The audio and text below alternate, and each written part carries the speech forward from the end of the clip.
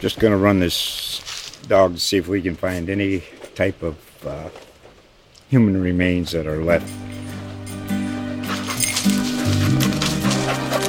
Listen to Where Secrets Go to Die, The Disappearance of Derek Hennigan. From the Detroit Free Press, a new podcast set in the woods of Michigan's Upper Peninsula. Available on Apple, Spotify, Freep.com, or wherever you get your podcasts.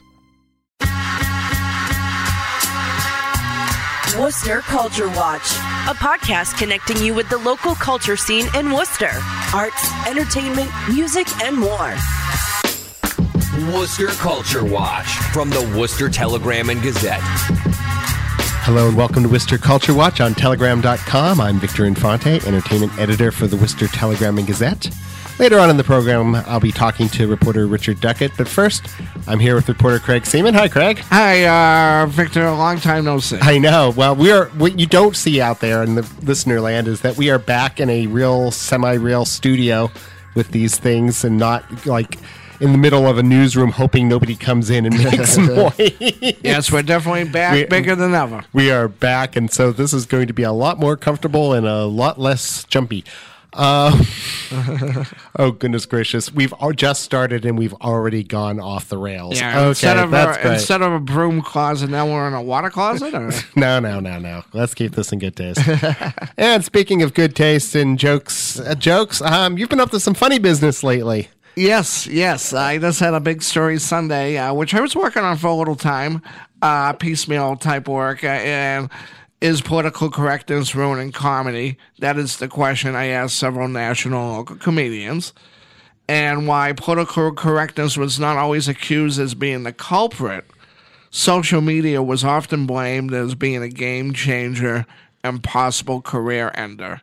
Now more than ever, and you've seen this, Victor, I'm sure, comedians have had to apologize about things they have tweeted or posted, or for leaked material from their stand-up acts that have made it on social media without their permission. Yeah, and it's so funny because it's such a morass of separate issues, right? That kind of get all lumped together because the world moves in fast forward these days. Just as a disclaimer, and I know this is an opinion that was shared by some people in your stories. I actually don't like the phrase political correctness. Okay, fair enough. Personal. Every time I see political correctness, I see somebody who's looking for an excuse to be a jerk. It's kind of like the all lives matter of comedy or whatever, or political commentary. It's the, I'm an equal opportunity offender, but we're really kicking a few people a little harder. I had a big argument yesterday about political correctness, and they were talking all politics, and I said political correctness has nothing to do with politics. No, but they were under the impression it did. And they were harping on the Kathy Griffin thing, which was a political satire, according to her. Sure. But I'm like, and after like 10 minutes of this argument I couldn't win, I'm like, political correctness has nothing to do with politics. No.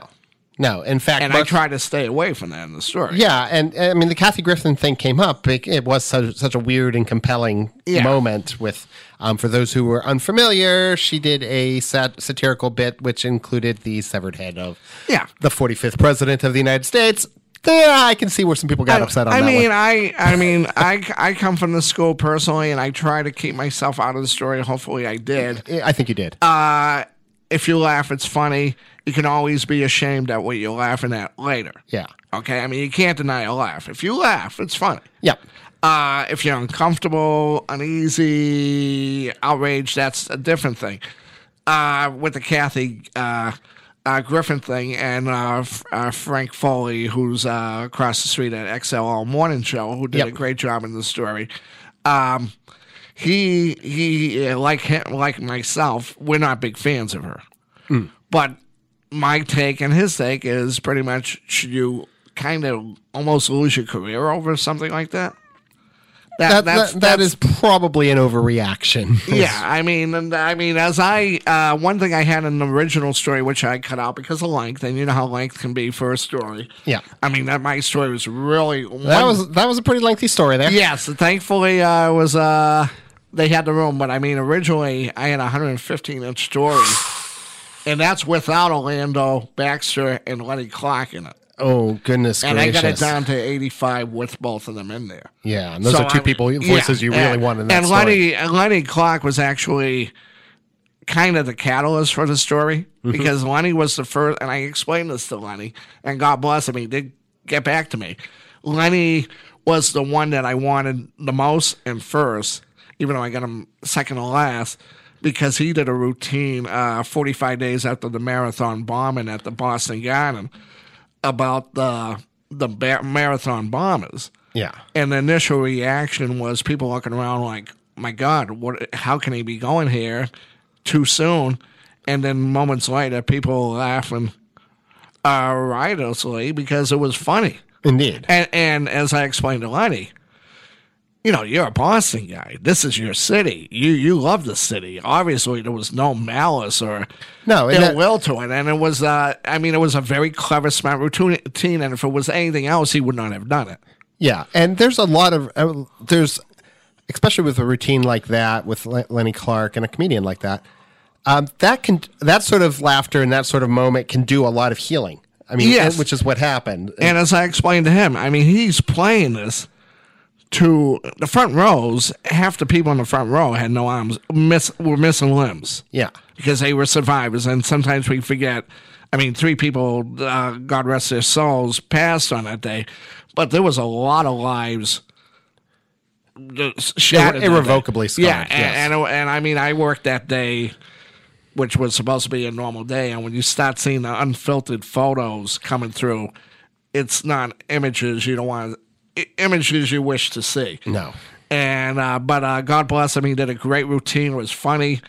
It was a routine that was like first time he really did it. And as he said to me, his brother who's been his manager for decades, took a picture of him right before he went on, and you could just see the fear in his eyes, because this could have been a make or break. Oh yeah, a moment. But then again, he realized what he had. Yeah, and I really want to make a point here. There's a difference between a comedian such as Lenny Clark, who is very skilled at what he does. Not everybody could have done that. Most comedians would have bombed. Very few people could. Yeah, and besides the fact they would have been uncomfortable in their own skin doing it, it would have been trite, or it would have been tacky or insensitive. And this has always been my point with. I'm kind of in the category of a lot of people in your story, including Orlando Baxter. I was always glad to see him in there. Yeah, I'm glad Local boy done good. I'm glad, and he actually just came back from I think a yacht cruise. Yeah, he was a comedian on the yacht, and he was filling in 4 days for the guy that was married to Drew Barrymore for a minute.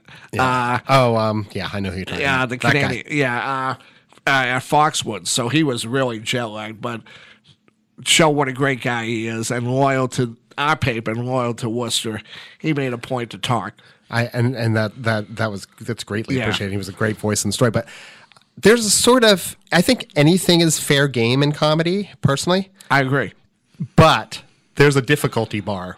Yeah. And you've got to be way up here, way at the top to handle some of this material. Well, you got to realize, you got to know, it's like Clint Eastwood once said in one of the Dirty Harry movies, it has to know his limitations. Exactly. Just because you can talk about it. As John Cleese said at the Hanover when he was here a few years back, he says, there's a lot of clever people. There's very few funny people. Yeah, there are a lot of people who can take a routine, say, from Chris Rock. Yeah. And that same sort of material, it would not be funny in other people's hands. Correct. It has a lot to do with nuances, delivery, and the smarts. Yeah. The smarts put behind it.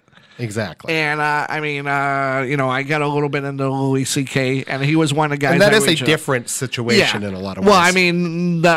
Well, the leaked tape. Yes. Not his personal stuff, right? Yeah. That's not for me to comment about. He obviously has issues. Indeed. To put it mildly.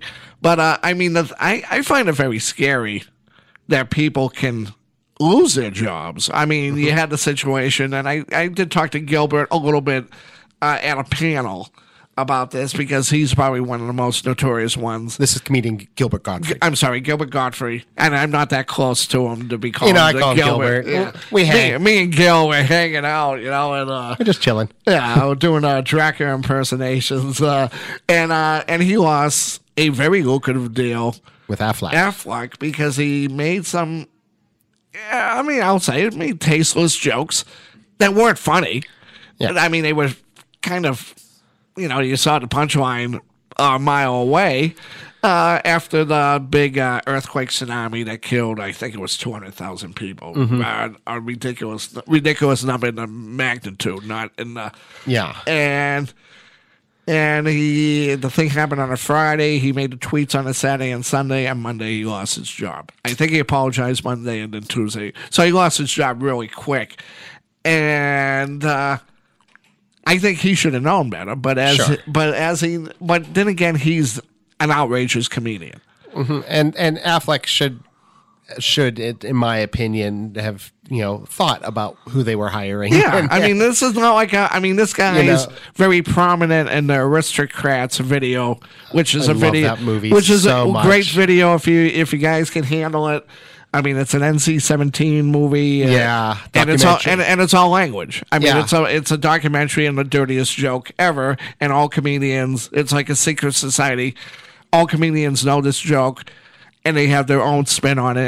And the thing is, you try to outdo the other comedians by making it filthier and filthier. Yeah. And he probably has the filthiest one by miles. Yeah, on there. So I mean, this is Gilbert. I mean, this is what he does. But Gilbert, one thing he said, I mean, he still looks shell shocked from this thing, and this thing happened, I think, a decade earlier.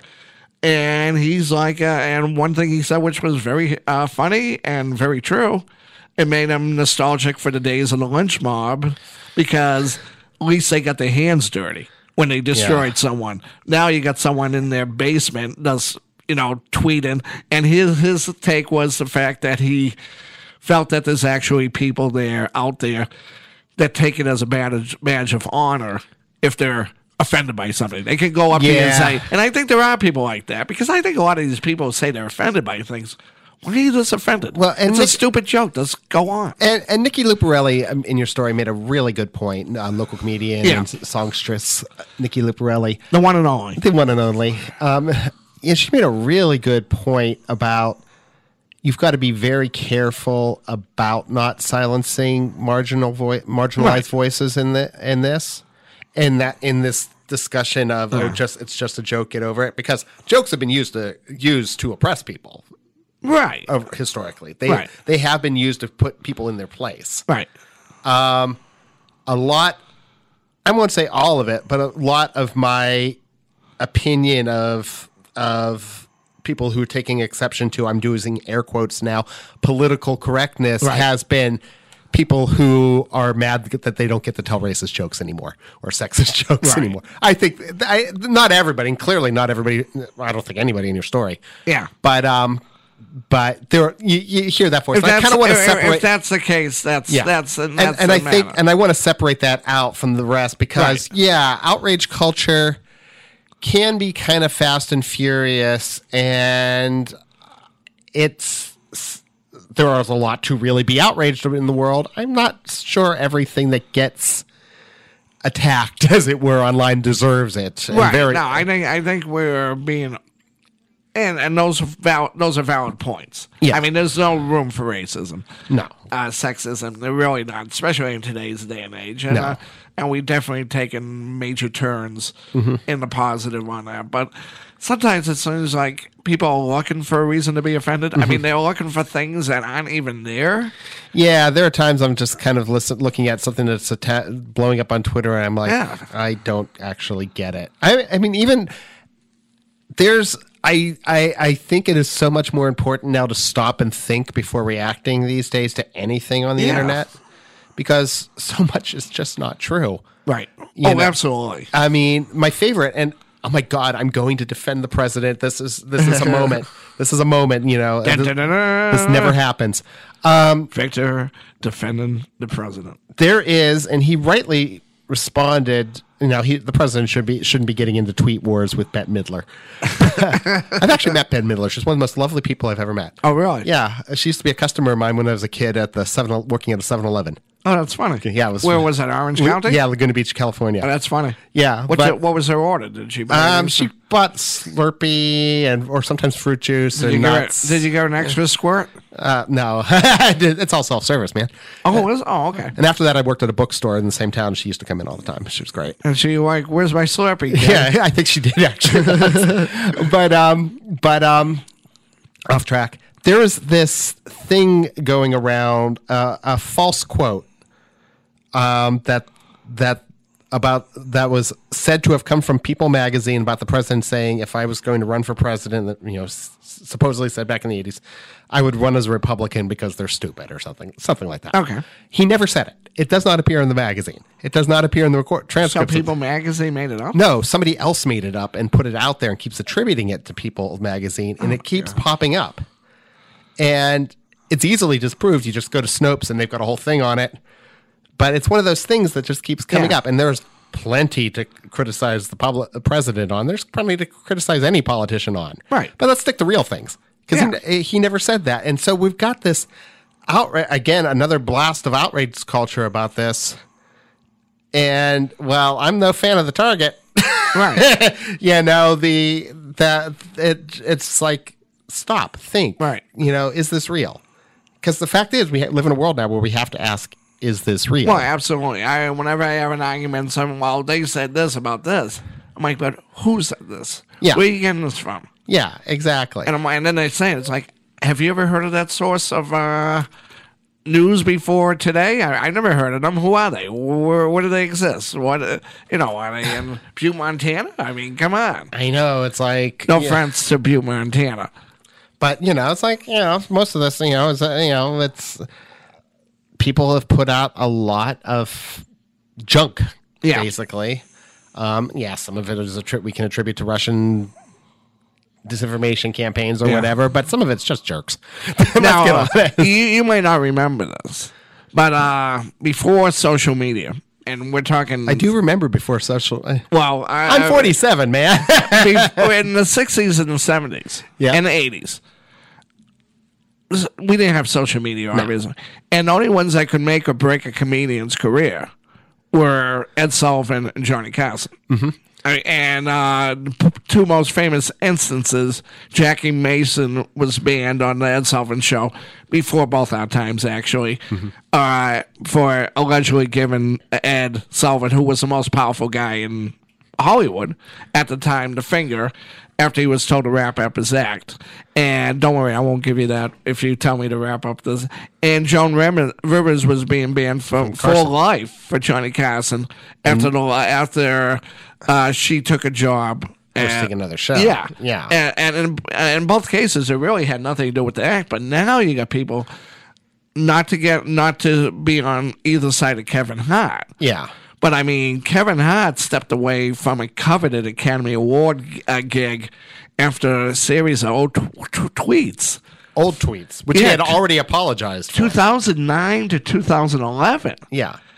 And, I mean, any comedian, before the biggest thing was to wish for the Tonight Show host. Yeah. I don't know if that's still the coveted thing. I don't think so. It was for a long time. But then again, we're talking when there was 3 networks. Now there's a ton of late night hosts. But I mean, the Academy Award gig is, that's equivalent to the halftime of the Super Bowl for a musical act. And and like you said, Kevin Hart profusely apologized when he said it. It was a little after, but yeah. Okay, but he apologized. But it was years ago. He apologized for it. I mean, he's a comedian. Okay, people want to argue. I won't get into the context of the tweet. But, it's amazing something like that. Sure. And the fact of the matter is, what drives me crazy about this, about the internet, is everybody thinks they're starting at the beginning of the story. Right. In the real time, Kevin Hart said a bunch of stupid things, stupid homophobic things on the internet. Okay, whatever. Apologized profusely. Has talked openly about having a change of change of heart since then, and often unprompted. Yeah. That he's had a shifting position because he's had more exposure to people. I mean, how old is the guy? 40? Yeah. So he was 30 when he said it. 20, late 20s. Yeah. Not that that's a free pass. No. I mean, it was pretty bad. But that being said, without taking an opinion out, that's where we are at the story. Right. That this has all happened and that there was a process of apologizing and now Ellen loves him and, all of these. And who are we to disagree with Ellen DeGeneres? But now people came in on that story thinking they were at the beginning. Right. And it's like, well, all this else has happened. No, but he said this then. It's like, well, I said a lot of stupid things in the 90s. I was stoned for some of it. I don't remember. I mean, I kind of have somewhat of a rule not to leave a paper trail when it comes to stupid things. Yep. Hopefully, I've been okay on that. I mean, I do like to tweet, but I do. Mm-hmm. I will sit on a tweet for a little while, and there's something that don't make it because. And I don't touch anything political after the first 6 months of the current regime. Yeah. I stopped doing political stuff because I was amazed how people would react no matter what side you were on. It's like, okay. And even Lenny Clark said that. He won't do anything political.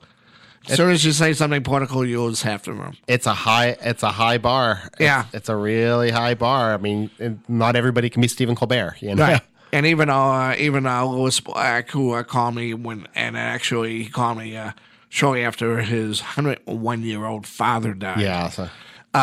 So God bless him. God bless them both. And I know Louis was gracious to talk to me a few minutes. But he says, he doesn't like talking about Trump. He's a New Yorker, and Louis Black is a New Yorker, and he talked about Trump for 40 years. So he had his full on Trump. I mean, he was, and now, and as he said, in his career, Lewis has made fun of every president who's saddened why he's been a comedian. We're talking probably 40 years of presidents, and he hasn't treated them any differently. But now it's become such a divide. Yeah, but that's not necessarily political correctness. No, Jay Leno went off on a tirade a while back about, you've got to be political now. It's all got to be, you used to be able to not hide your politics. To which John Oliver the next week on his show played that clip and then did a rundown of almost every Monica Lewinsky joke that he told for over years. Oh, yeah. Years. I mean, so yeah, it's like, sometimes people are complaining and sometimes people are like, maybe you're romanticizing. Now, you probably remember this because you might have even still been on the West. Were you on West Coast during O.J. Simpson time? Oh, yeah. So, yeah. I remember the traffic. Yeah, my sister is walking distance from the restaurant because she lived in Darlington County, that area. But at the time, if you remember, I mean, very strange thing because we're talking about a double homicide. No matter whatever side of the coin you were on. Of course. I mean, a gruesome, grisly double homicide, and. What made Jay Leno go through the roof in the ratings was when he started mocking the stuff with the dancing Itos and the trial stuff. Yeah. And at the same time, on the other station, Letterman wasn't touching it at all because he said, I don't find anything funny about a double homicide. But, I mean, it became such a carnival, and there was always that carnival aspect to that. Yeah. But, yeah, I mean, it's strange on what some people. I don't know how I got off to that. Well, it's just like I find it's sometimes people's protestations of political correctness today are a little disingenuous. Yeah, and real quick, people I did reach out for this story, which unfortunately didn't get back to me for whatever reason. Jerry Seinfeld, which would have been great, especially I don't now. think he does interviews anymore. Yeah, and I mean, and I was told the thing about him not doing colleges is actually according to Steve Martin, who was interviewed, but I cut out of the story. How many people cut Steve Martin out of the story? I know. Said that was fake news, and Seinfeld actually did not say he won't do colleges now. I don't know if that's true. But Sarah Silverman, Yeah. Amy Schumer, Bill Maher, who was a flat-out no, Kathy Griffin, Louis C.K., Yeah, he's not doing interviews right now. Chewy Goldman, Kathleen Madigan, Jimmy Tingle I almost had, but he was busy, and Whitney Cummings. Yeah, A few there's some others. good people there. Yeah, but I'm happy with the list that I got. Okie doke. Well, is there anything else that we should add? 'Cause No, I think we're if good. you haven't read the story, go to telegram.com and read it. It is really worth the read. Great job. Really, really interesting and thought-provoking. Yeah, and discuss it, people. I think it's a topic to discuss. Definitely. All right, we'll be back with more in a moment, but right now, here's a classic Worcester band, New Pilot. It's too late for running, but I know the time ain't right to get locked up in an ordinary life, or to shut my mouth until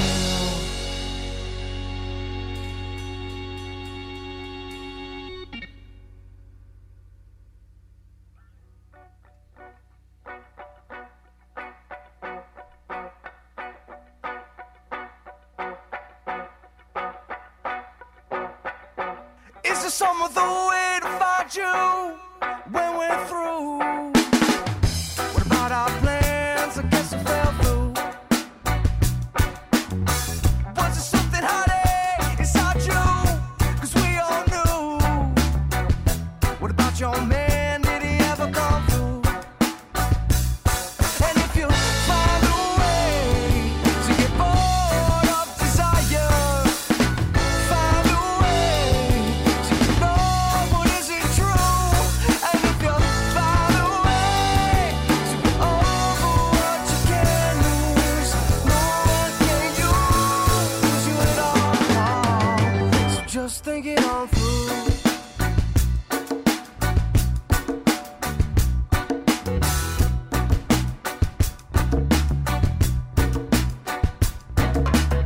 I'm not trying to criticize you, it's just true.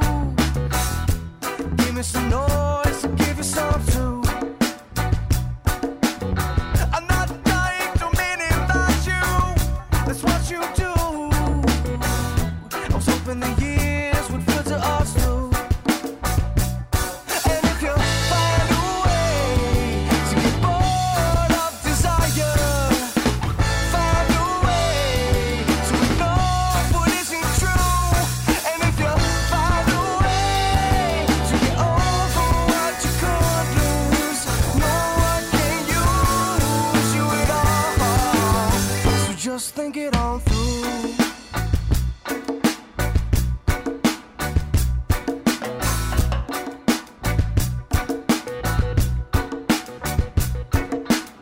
Was there some other way inside you? A new way into? I thought I was there, I thought I got through. So if you need to summarize me, like someone needs proof, tell him I gave you my hand, you gave me yours too.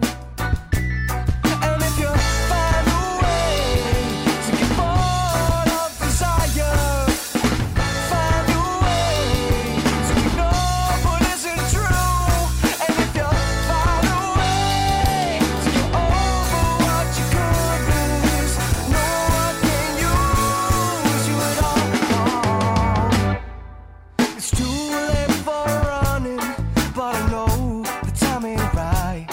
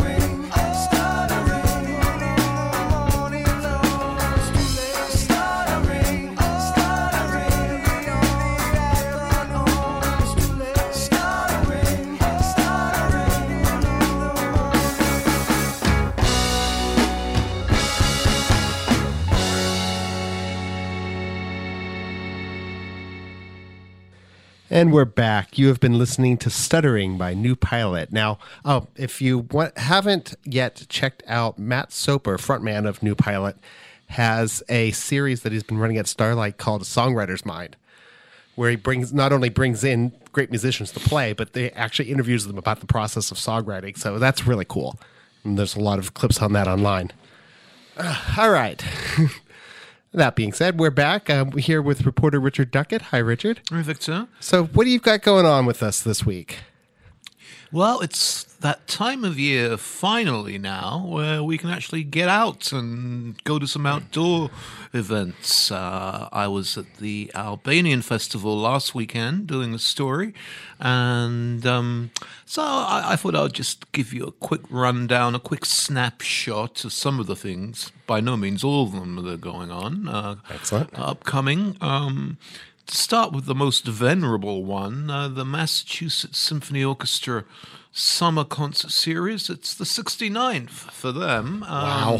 And they will have been 25 years at Cristoforo Colombo Park, or East Park, on Shrewsbury Street, with their holiday concerts. So the 25th holiday concert is actually going to be on July 2nd with the orchestra, vocalist Jane Shivak, who's excellent, the choral group Vox Omnis.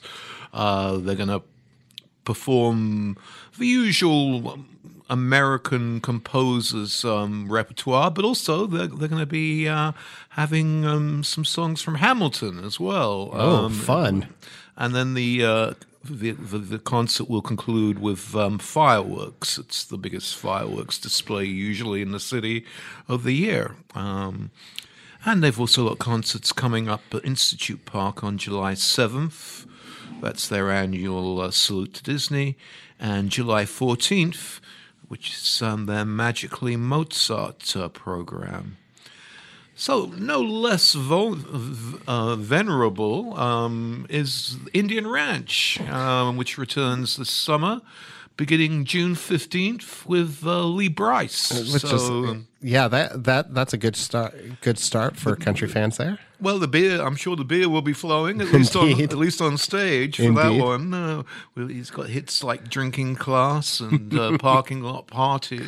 So the season is heavy with the country acts, as you might expect for Indian Ranch, but they've also got some other interesting shows. There's Melissa Etheridge on June 29th. That's the exciting one there. Yeah. She was in Worcester at the Hanover June 2017. She's gone Memphis with her music recently.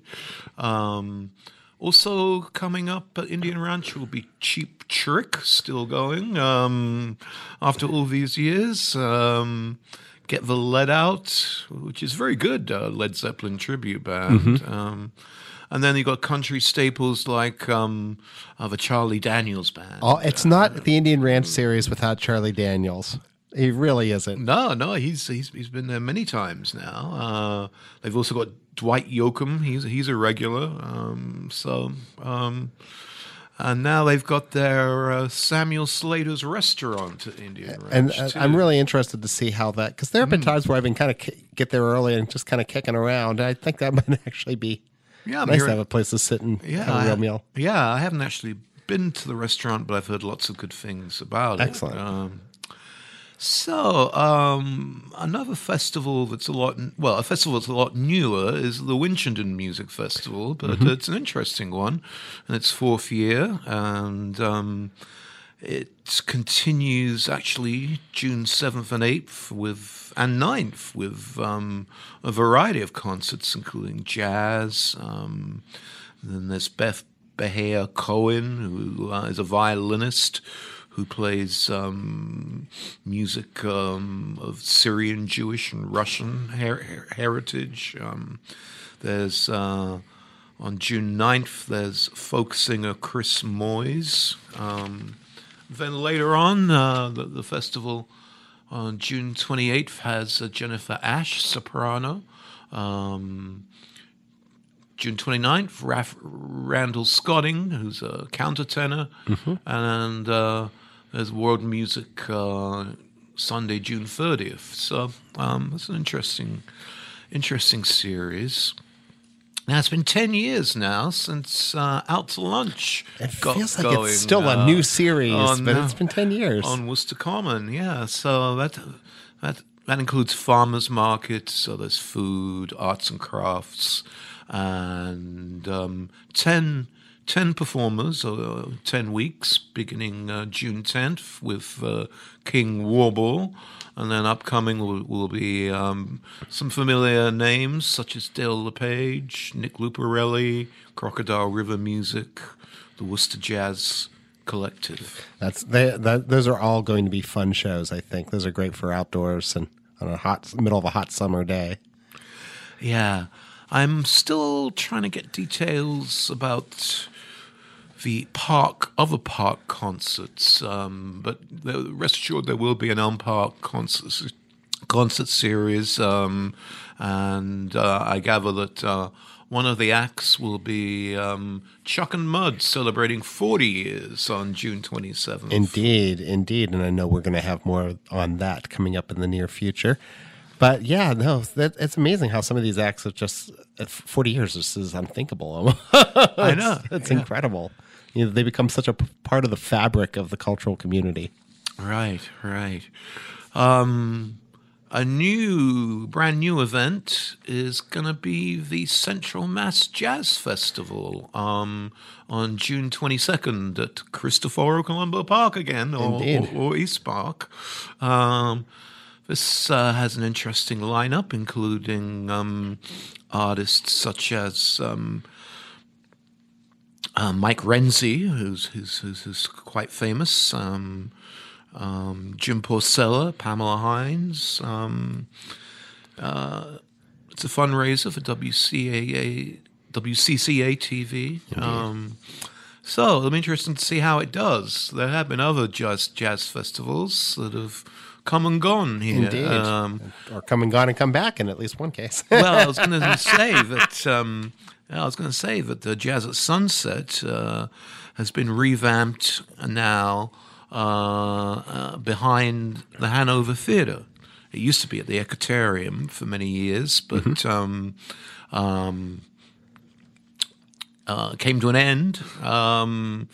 Was silent for a couple of years. There was an attempt to revive it elsewhere, but now for the third year, it's going to be behind the Hanover Theatre, and it's going to feature Dwight and Nicole on July 12th, and Michael Duchera and the Strictly Sinatra Band on August 2nd. And those look like those are going to be great shows there. I do always find it odd that it's only 2 shows. It feels like they should always be 3. There's something about 2 that's odd. Yeah, well, or even, I suppose. Yeah, I know. Well, it's a question of how much support these things can get. Fair.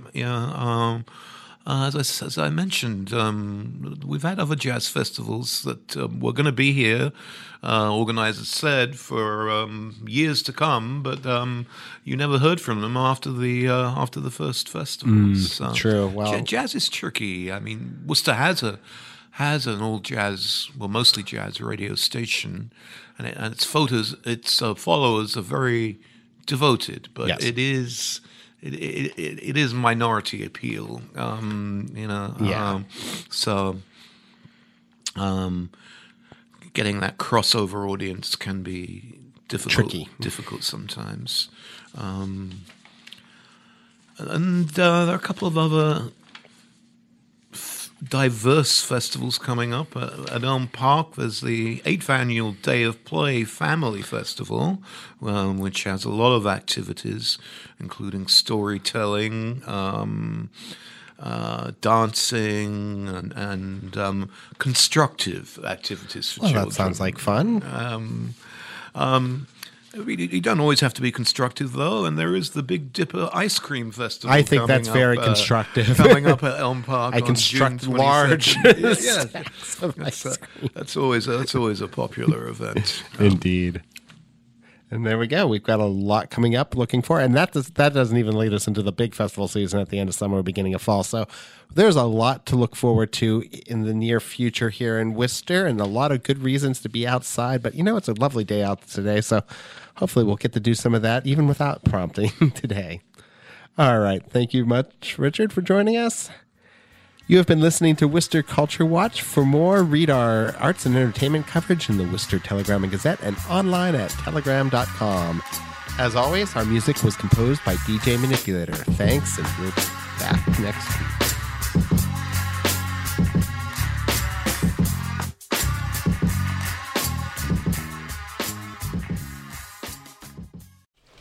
Just going to run this dog to see if we can find any type of human remains that are left. Listen to Where Secrets Go to Die, The Disappearance of Derek Hennigan. From the Detroit Free Press, a new podcast set in the woods of Michigan's Upper Peninsula. Available on Apple, Spotify, Freep.com, or wherever you get your podcasts.